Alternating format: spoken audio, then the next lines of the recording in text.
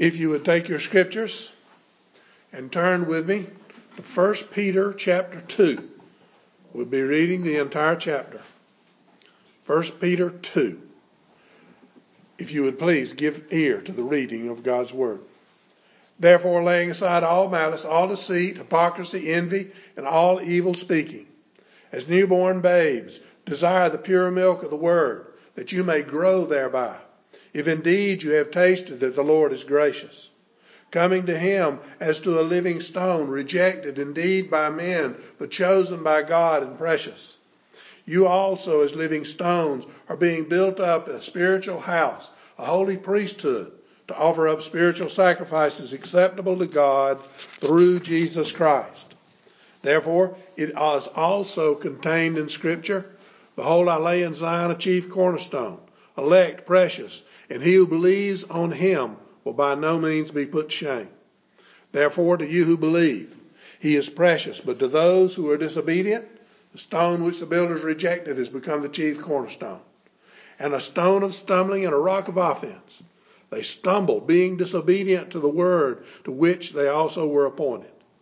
But you are a chosen generation, a royal priesthood, a holy nation, his own special people, that you may proclaim the praises of him who called you out of darkness into his marvelous light, who once were not a people, but are now the people of God, who had not obtained mercy, but now have obtained mercy.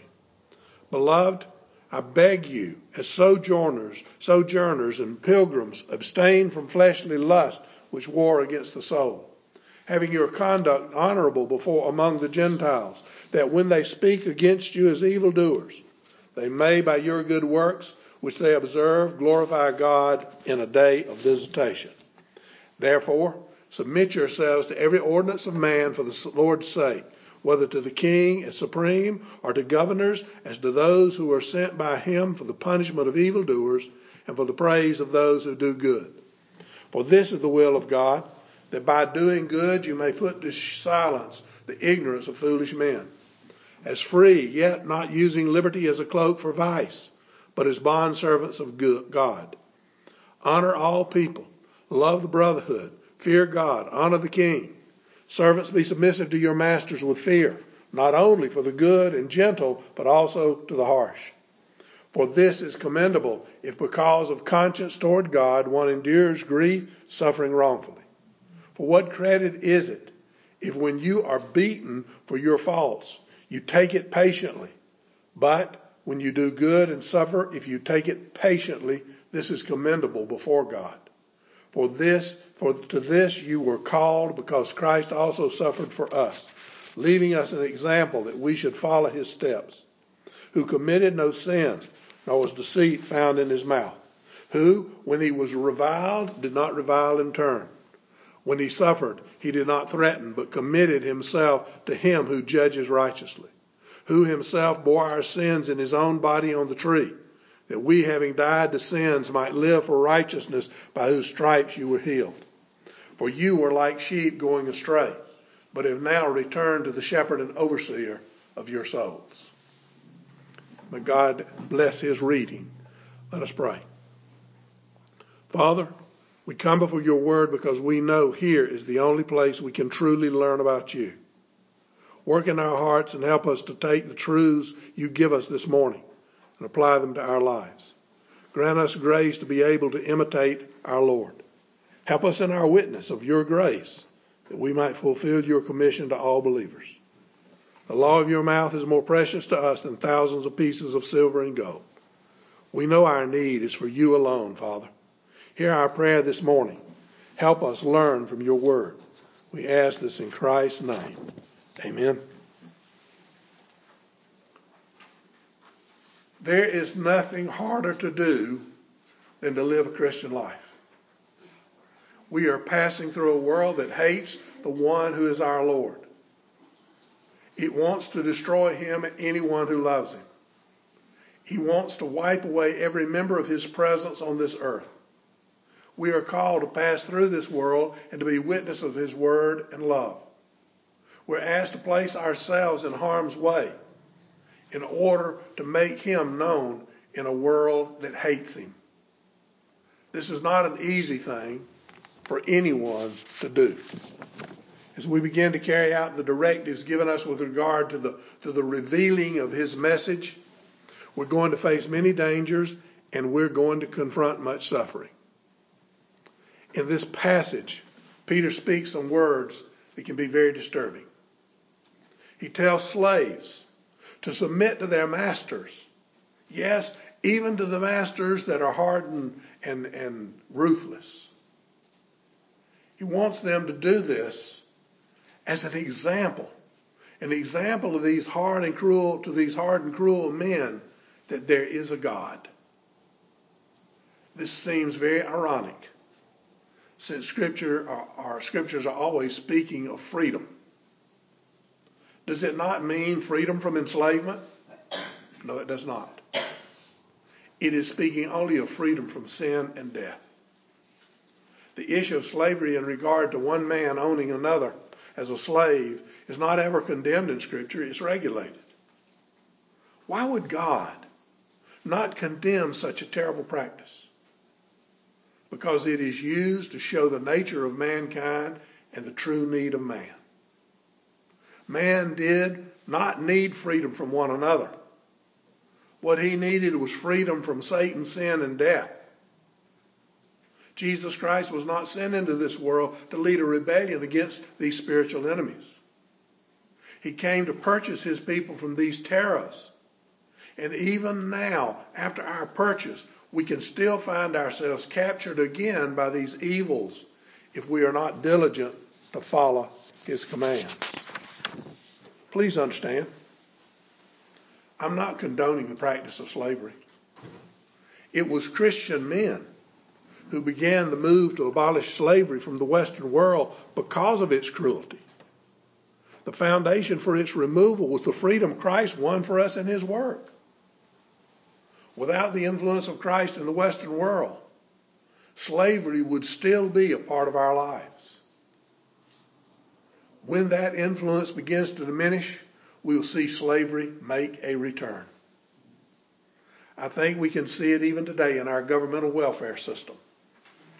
We are making economic slaves of people by trapping them in a system of dependence with no way for them to earn their way out.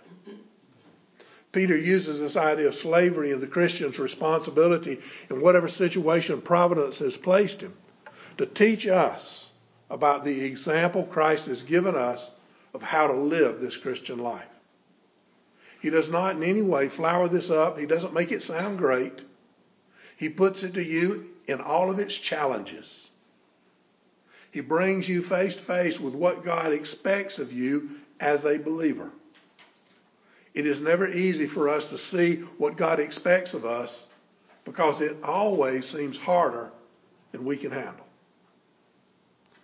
Let's take Peter's words and learn what God expects of his people. First, he speaks to you about submission and its hardest elements. Second, he tells you about this calling that you've been given. Third, he teaches about the acceptance all believers must have to the work God is doing in this world and in their lives. We learned last week how important the doctrine of submission is to Christianity. God has called us as believers to submit to every authority he places over us. We also learn God is the one who creates all authorities. Peter turns now to those at the lowest point on society's scale, slaves. If we look at this from a purely human position, we'll not understand how an apostle of Jesus Christ can order someone to submit to one who is holding them in bondage. We have to look at this from a higher point than humanity. God created man in complete freedom. He was given the power to execute his own will. He made a choice, and that choice was to disobey God and follow his own path instead of following God's direction. Thus, Adam plunged society into utter chaos as every man did what was right in his own eyes. God had to step in and create a way in which to restore order. He did that by establishing a human chain of authority. We see this in Noah is coming in his coming off of the ark. God made his covenant with mankind. And a part of that covenant was establishing human authorities. We also learned last week that our obedience to human authority is a picture of our obedience to God. Listen to verses 18 through 20. Servants, be submissive to your masters with fear, not only to the good and gentle, but also to the harsh. For this is commendable, if because of conscience toward God one endures grief, suffering wrongfully. For what credit is it when you are beaten for your faults? You take it patiently. But when you do good and suffer, if you take it patiently, this is commendable before God. There can be no misunderstanding here. Peter says, servants, be submissive to your masters with fear. This means that if you are owned by another, you must submit to them and give them respect. We can apply this to many different areas in our lives. Employees, submit to your employers. Prisoners, submit to your guards. Contractors, submit to those you have contracted with. The idea here is not really slavery. It's respect of those God has given authority over you. And it clearly says, it does not matter if they are nice and mean, kind and mean, or mean and hateful. Doesn't matter. You are called to submit and to be respectful to everyone in authority over you. If they are mean to you, that does not justify you being sinful in return. Two wrongs do not make a right. You are a believer, and you are called to do your study regardless of what anyone else is doing. Every one of us is under some authority. You cannot live in this world without authority. Therefore, this teaching, while directed at the lowest person in society, applies to everyone. He goes on to explain how this works. If you will be patient under your hardships, yes, even while suffering unjustly. If you will continue to do what you are called to do, even answering to an unjust master, you will be acceptable before God. Everyone who suffers in this way will be rewarded. There is no reward when you suffer for your own sin. It is only when you suffer for doing good and endure it that this is commendable before God. This is something that anyone up and down the scale of society can do. It's best illustrated for us by the lowest. It's most often the best servants, the best employees that suffer the most. I'm sure you've all noticed that. The person with the greatest desire to show himself to be pleasing before God takes the hardest hit. Why? Because he refuses to complain. He refuses to try and deflect the pain to others. Aren't we good at that? We're going to make it look like, oh, it wasn't our fault, when we know good and well it was our fault. We want to try to deflect it. We want to try to ignore it.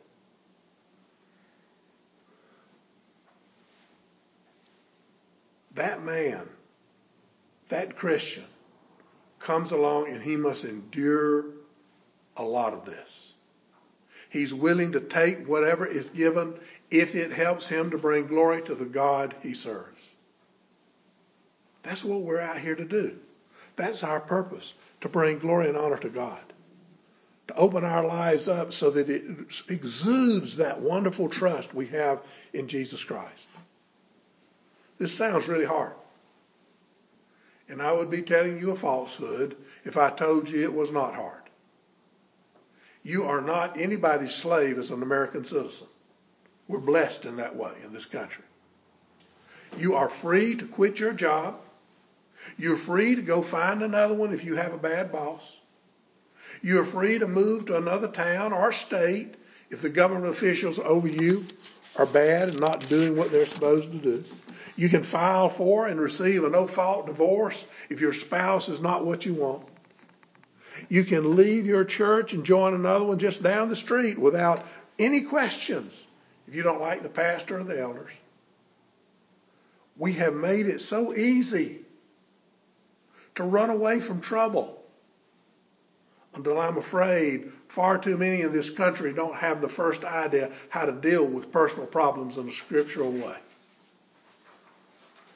Peter says you should never run from problems. What does he tell us? Stand up. Stand up to them. Seek God's help in living through that problem. Deal with your heart first. Work at being what God called you to be. If you're a slave with a bad master, don't let his sin cause you to sin. Buckle down. Be the blessed slave he has. God called you to a life of submission, and your first responsibility is to him and obedience to his commands. Therefore, be submissive to every authority he places in your life. Endure any suffering that comes your way so as to show yourself to be his servant and to be a witness of his love, grace, and mercy to all who are around you. The Apostle John says in 1 John 3, verses 21 through 22, Beloved, if our heart does not condemn us, we have confidence toward God. And whatever we ask, we receive from him because we keep his commandments and do those things that are pleasant in his sight. Your salvation is secure. It's secure because of the works of Jesus Christ.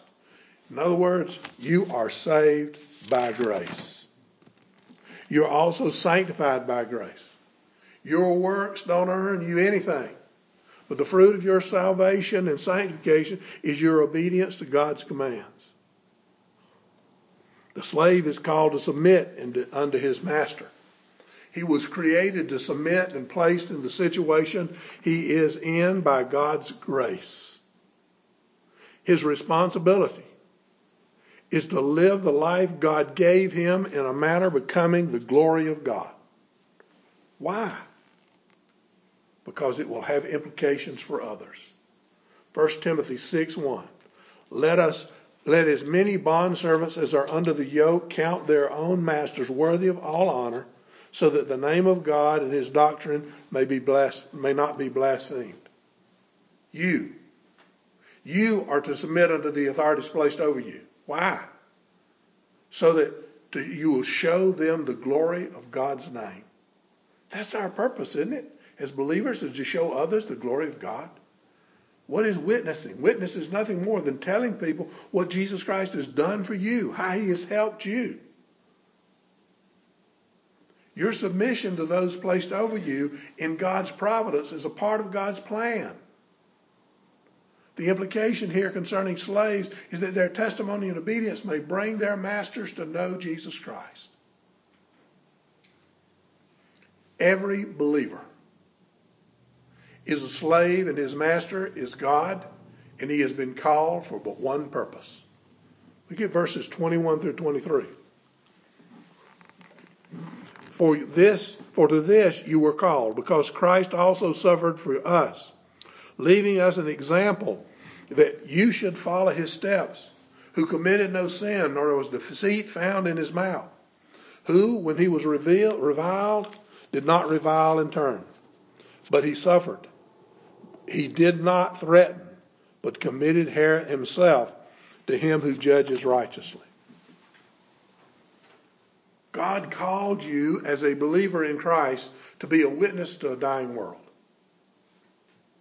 You are to be the example of a godly life. Jesus came. He lived the perfect life. He never sinned. Not even when everybody around him was engaged in the sin of persecuting him. He never railed against them. He never struck out at them. Jesus knew who his real enemies were. They were not men, but sin, Satan, and death. Paul tells us in Ephesians 6:12, For we do not wrestle against flesh and blood, but against principalities, against powers, against the rulers of the darkness of this age, against spiritual hosts of wickedness in heavenly places. Therefore, when we are called to suffer, it is because of these enemies. These enemies have made an attack against us because of our faith. Satan wants to destroy anyone with faith, just as he tried to destroy Jesus Christ. Believers are a people called to lay their lives on the line for what they believe. Are you ready to do that? Are you ready to lay your life out there for Jesus Christ and for his name, if it will bring glory and honor to him, even if it means your death? That's something we all need to search our hearts about. We all need to ask ourselves those questions. We're to lay our lives out there. We are called to suffer for the truth, for what is good. As a believer, you should be ever ready to suffer. Does not the Scripture call believers to die unto self and live for God? That's what that means. Are they not called to take up their cross and follow Jesus Christ? God has called you. Providence has prepared you. Divine grace has empowered you. And the practice of Jesus himself led you into a life of suffering. Jesus Christ suffered for each and every believer. He suffered for you. It was not the Father that suffered, but the one the Father sent. The one the Father sanctified, set apart for this very purpose. He came and suffered both in body and soul. And he did so in the place of everyone who believes in him. He did it in your stead and for your good. There is nothing that should stiffen your resolve more when faced with suffering than remembering what Christ suffered for you. He came and suffered voluntarily, not for himself, but for you. He did this with great patience. He was more than ready. He was more than willing. He took on far more than we could ever begin to understand. His suffering was so much greater than anything we ever asked to endure. We deserve far more than even he suffered because of our rebellion against God. So can't we endure these light afflictions of this life, which in the end bring great good to all who love God? Can you not see the power of this example Christ has given us? Christ's subjection and patience is magnified for us. He endured all of this suffering wrongfully and without cause. This man never sinned against God. He did absolutely nothing wrong. There was no injustice in him at all. He had no deceit in his heart. He never had a foul word come from his mouth. All he did was bring us the truth of God and the forgiveness of our sins. When they took him and beat him, scourged him, and pulled out his beard, he patiently took their torments. Jesus didn't rail against them. He didn't try to strike back at them. No, instead, he willingly went to the cross and died in the place of his people. One of the great lessons this teaches is that provocations to sin never justify the commission of sin. You may be a slave. You may be horribly mistreated. But as a believer, you're called to return kindness for evil. There can be no harder expectation of us to come face to face with evil and stand firm in love. Rudeness, cruelty, or injustice does not give grounds for everyone for revenge. I don't care how horrible the sin. I don't care how great the evil. As believers, we always have a stronger reason to avoid sin. We can stand with confidence in the love of Jesus Christ. You can be sure of this. As a believer, you will be rewarded for following Christ's example. The Scripture tells us revenge belongs to God. Those who do not follow his example can also be sure that God will judge them for their every evil word, action, and thought. We are called to tell the world the truth and endure their evil because we have the promise God will see to our defense. This is why he has called us to trust in him. Please, do not misunderstand what these verses say and think that Christ came only as an example. He did not. He came as much, much more. Verses 24 through 25. Who himself bore our sins in his own body on the tree, that we, having died to sins, might live for righteousness, by whose stripes you were healed. For you were like sheep going astray, but have now returned to the shepherd and overseer of your souls. Submission is a very important doctrine of Christianity. Why? Because God has called all men to hear and believe on him. He calls them to come into life, a life of emulation, following the example Jesus gave in his life and death. He also calls us to a life of acceptance. What is it you're called to accept? In these verses, Paul tells us, first, you must hear and accept that Jesus Christ came into this world to carry the sins of his people. Peter says, who himself bore our sins in his own body on the tree. Under the old covenant, the sins of the people were placed on the head of the goat. He was led out of the camp and released. A second goat was sacrificed for their forgiveness. Jesus Christ was the one who took our sins and offered himself as a sacrifice in our place. Peter makes sure you understand it was Christ and he himself. No one helped him. No one participated with him in this work. He offered himself as the only sacrifice.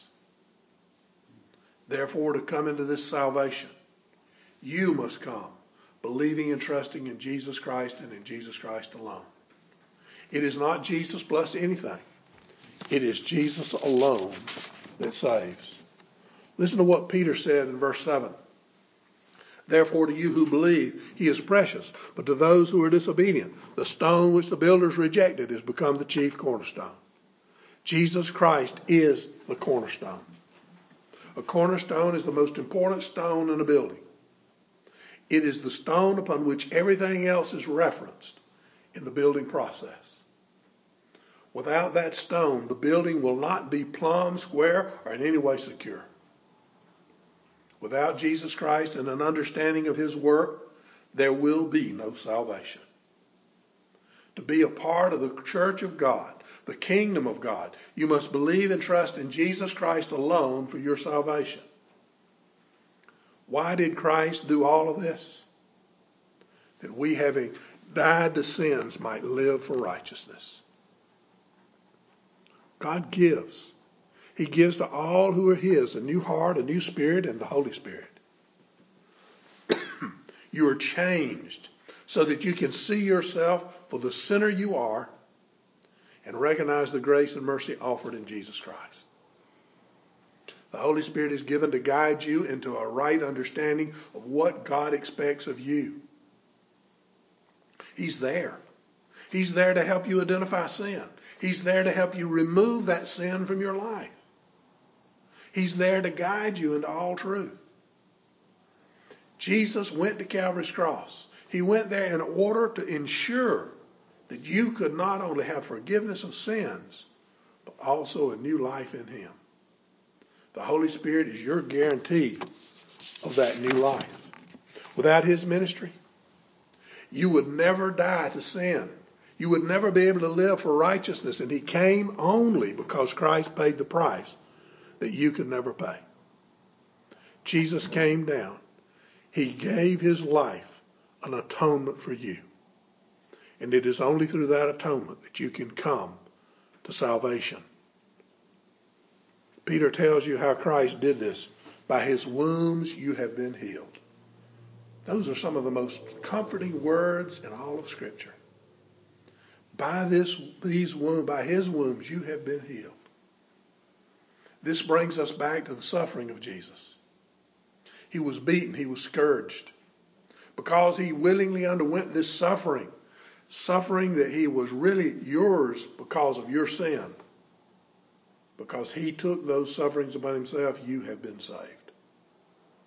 The healing he speaks of in this spiritual healing, forgiveness, brings to your soul salvation. That healing is the forgiving of your sins. It's through that healing that you are brought to the salvation. The healing he speaks of is the spiritual healing. That's what forgiveness is. It's the spiritual healing. it is absolutely necessary that you know and understand that Jesus has come, that he has done all of this for you, so you can know you have salvation. Peter says, for you were like sheep going astray, but have now returned to the shepherd and overseer of your souls. All of this was necessary. Why? Because you were lost and without hope. You could not understand the truth of God's word with your stony heart and your dead spirit. You had no consciousness of God or his plan until he gave you the new heart. You had to have that new heart to hear the gospel. You had to have the new spirit to understand the salvation given in Christ. You had to have the Holy Spirit to enter into his presence to, as Peter says, return to the shepherd and overseer of your soul, to Jesus Christ. John 10:14. I am the good shepherd, and I know my sheep, and am known by my own. Obedience is a must for all of God's children. God says in 1 John 2:23, and this is his commandment, that we should believe on the name of his Son, Jesus Christ, and love one another as he gave us commandment. Peter makes it very clear. To be saved requires that you believe in the Son and the work he did, the work he accomplished. The doctrine of submission is so very important. Without total submission to God's word and his plan of redemption, there can be no salvation. Jesus Christ coming into this world to save us also gives to us a perfect example of how we are to submit. He comes in total submission to the Father. He also comes in submission to the authorities of his day. He willingly allows them to persecute him. He goes to trial and submits to their verdict even though it's wrong. He even submits to their judgment and goes to Calvary's cross. In all of this, God is working to bring salvation to all who will hear his call and obey his commands. I call you to hear. Hear his call and believe on his only begotten Son. Christ calls, come to me, all you who are weary and burdened, and I'll give you rest. There's no rest except you come to Jesus Christ. For God so loved the world that he gave his only begotten Son, that whoever believes in him shall not perish but have everlasting life. Salvation is in Jesus Christ and in him alone. His life declares this truth. His death secures its power. His resurrection proclaims it eternally. Please, open your hearts. You may already be a believer, and that's wonderful. But open your heart even further. Hear the words that Christ calls us of submission to those in authority over us. Be willing to suffer in the name of your Lord and Savior if that's what he's called you to do. Because that's what Christianity is all about. Placing your hope and your trust in Jesus Christ and in him alone. That's where submission begins. That's where submission ends. Let us pray. Father, we come before your throne this day because you called us. And in calling us, you promised we will be called priests of the Lord and ministers of our God.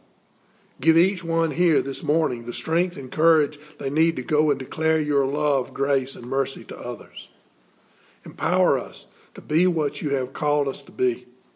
Guide us in our prayers before you, that they may strengthen us in your love. Grant us the resolve to lift our voices in prayer for one another. Show us your love. Fill us with love for one another. We ask this in Christ's name. Amen.